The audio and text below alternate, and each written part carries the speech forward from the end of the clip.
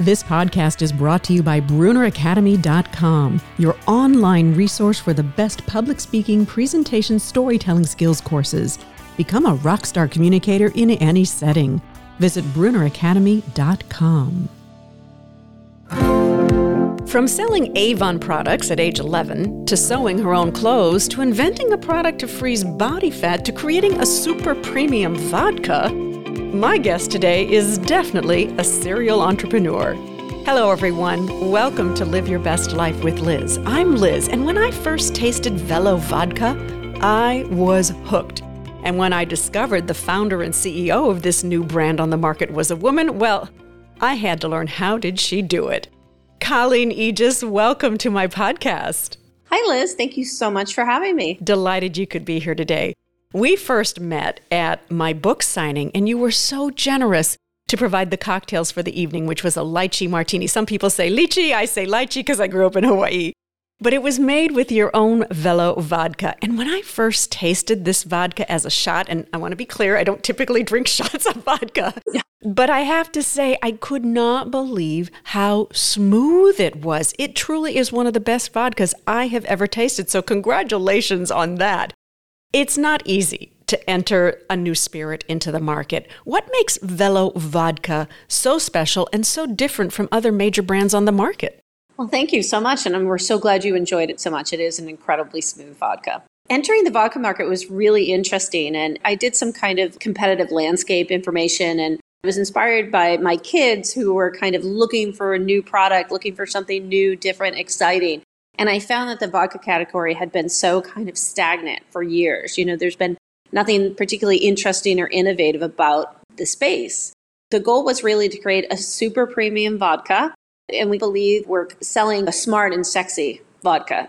It's gluten-free. Oh, wow. Made right here in South Boston, so super local. Our distiller was one of the top 25 in the country about 2 years ago by Travel and Leisure magazine, so he did a phenomenal job. And, you know, there's not a lot of women in this space, so it's exciting to be one of them. You've used the term super premium vodka. Is there a specific definition of what a super premium vodka is? I think it's really gauged by the consumers. We start with really high-grade ingredients. We're created in a hybrid still, which I think contributes to the quality. You know, only 3 times distilled, and sometimes people are like, why aren't you 10 or why aren't you more? The quality of the product we start with is so excellent that it really creates this vodka with an incredibly smooth finish to it. And if I'm remembering from your website, it's corn-based. Does that make a difference also in terms of the flavor? Corn-based would make you gluten-free because there's no wheat or any product like that in it. But also, I've heard people say that they find it has a slightly sweet finish or sweet note to the end of it. I attribute that to the corn. I have to ask, how many iterations did it take to get to this specific flavor? And who got to do all the testing? Well, we did about 17 iterations.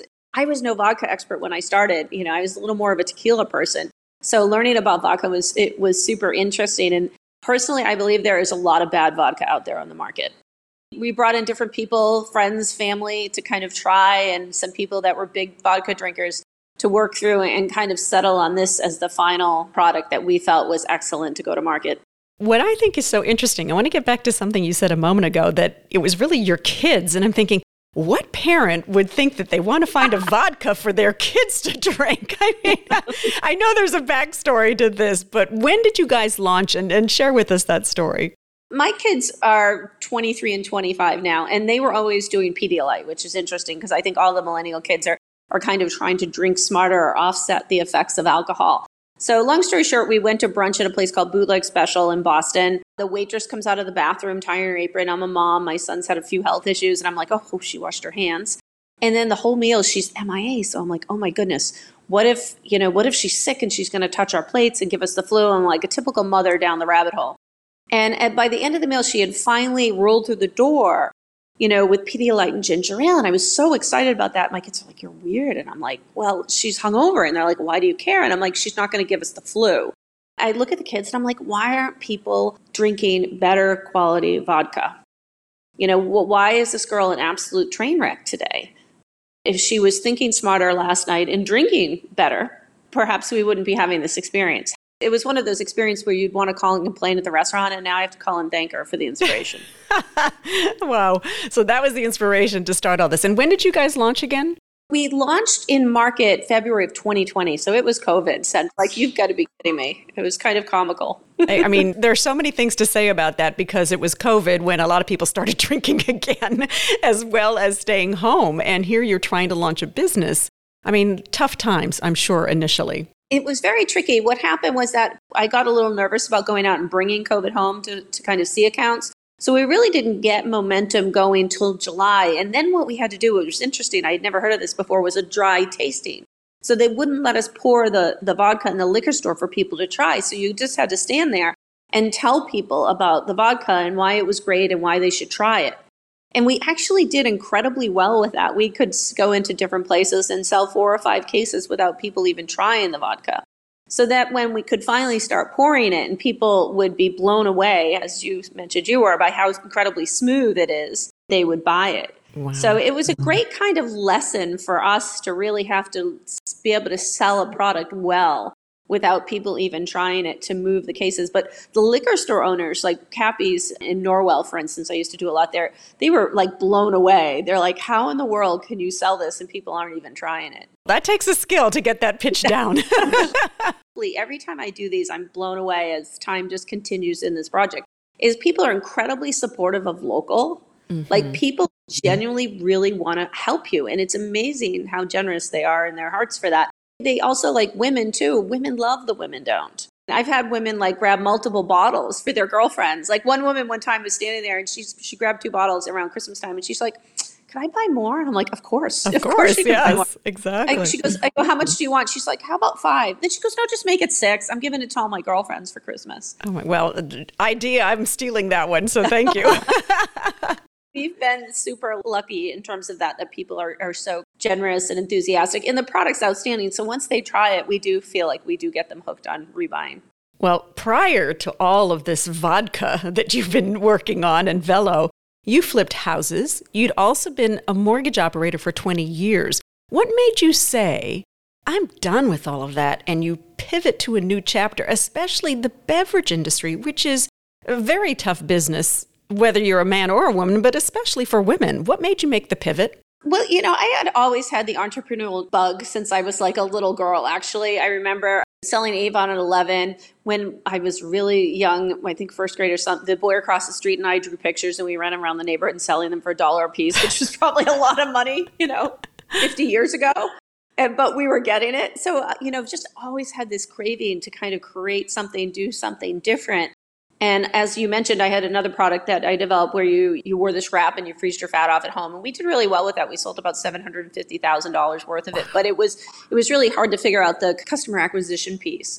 So when the opportunity for that brunch with my kids came along and we were sitting there, and when, I was so aggravated and I said that, the kids were like, well, all 3 of us, it was like lightning hit the table. I was like, oh my goodness, yeah. This is a great opportunity. The millennials are looking for something new and exciting to get behind their own brands. They need better quality vodkas out there. There's not a big choice in the super premium or ultra premium category. I have a lot of ideas, but once in a while, I know when I get these ideas that almost make me feel sick to my stomach for a few days, like not in a bad way, sick to like there's something inside, like I can almost feel like, oh my goodness, this is a winner. What I think here is so interesting among many things, but being an entrepreneur, I don't have to tell you this, it's not for the faint of heart. And you've had a number of businesses, and you talked about this feeling that you get.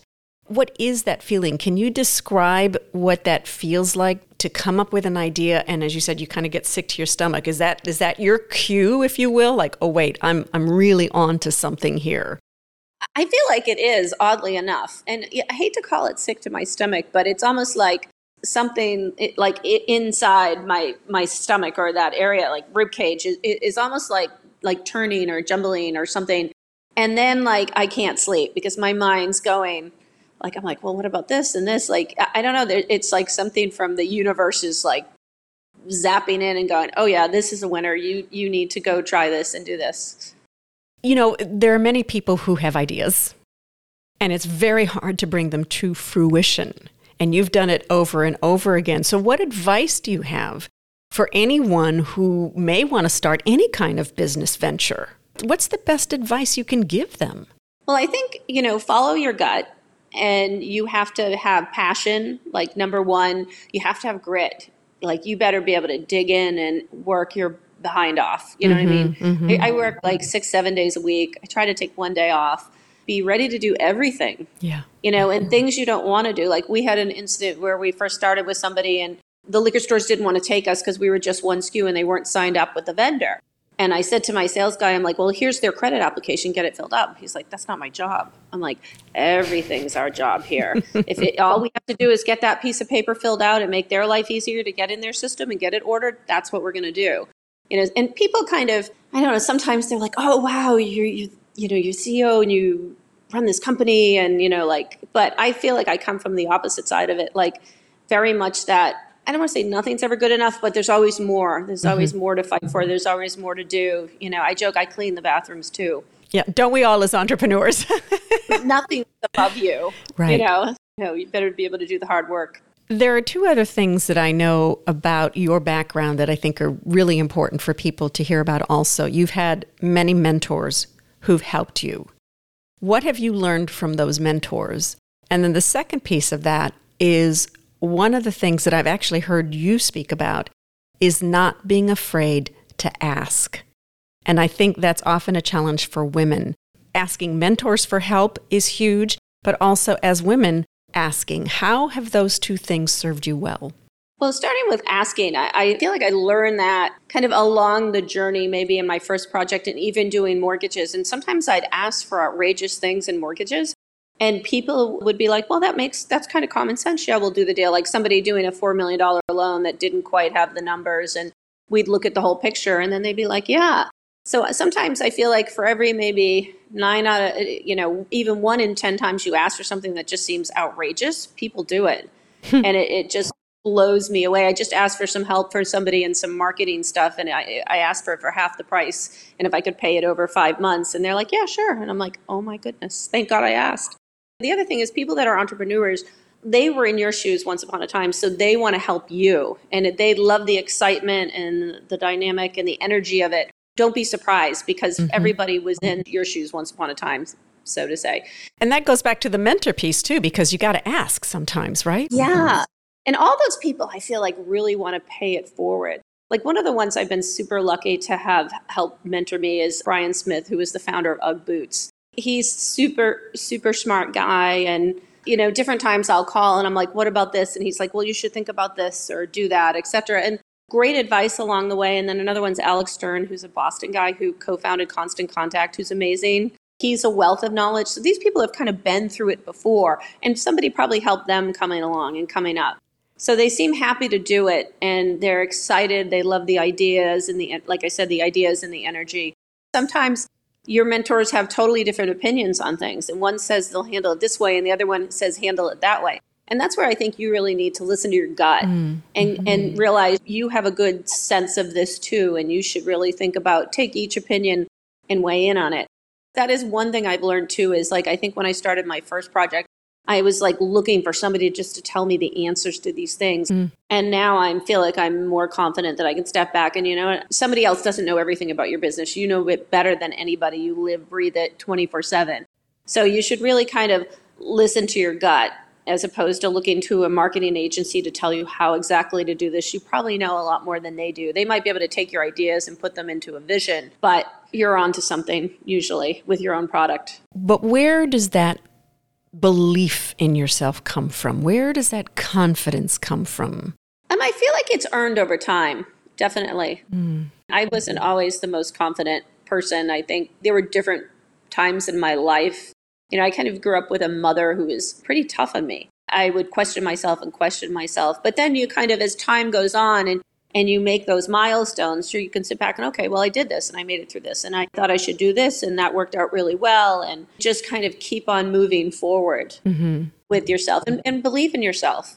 The person on the news or like the politician or whoever it might be, we're all those people too. They just took a different path. So it's not like they know better than we do or we're lesser than they are. Sarah Blakely once said it. Somebody said, well, why you? And she said, well, why not me? And I'm like, oh, that's a phenomenal quote. And as we hear your story, it makes it sound like everything was rosy and you've, done all these entrepreneurships. But at the same time, I know there was a point in time when I believe you only had, $2.16 in your bank account. Okay. What was going on at that time in your life and how'd you turn it around? In any project, you've got to raise money. You definitely have to kind of hammer away at always having the funds to run the business. You have friends and family who you reach out to sometimes for help. So it's not something that you're proud of, but does it build character? Yes, it does. Well, I'm curious, you have this spectacular vodka. Do you intend to make any other products at Velo Vodka? Well, the company is called Antidote Liquors. Yes. Definitely, it's on the radar. At the moment, I'm very singularly focused on doing one thing and doing it right. But, there's other things swirling around in the back of my mind. A tequila would be fun. Seltzers would be good. Maybe cocktail mixers. I don't know. We're those creative types. Is your stomach churning yet is what I want to know. The brain's going push, push, push, push. Keep pushing. More, more, more. It's not quite 11:30 a.m. on a Monday morning Eastern time. That's a little too early for me for a Velo Martini. Maybe later tonight. Where can people find Velo? So we're in about 400 locations in Massachusetts at the moment, and we just launched Rhode Island. We're in all the Total Wines, the Cappies, the Luke's, the Yankees, all the major chains, and a tremendous amount of local stores. We're in the Four Seasons in Boston, the Hotel, Serafina in Seaport, the Bullpen in Fenway. You can go to our website, www.velovodka.com. We have a map outlining all our locations, but also, if you want to get us, please just ask your liquor store to bring us in, and they will. They're there to service the client. If you could ask them, can you bring Velo in so I can order it and buy it? 99% chance they will. I want to remind people of that website, which is velovodka.com. That's VELO vodka, VODKA.com. And also on your website, besides knowing where people can buy your vodka, you also have great drink recipes, including that lychee martini, which I have made. It's so good.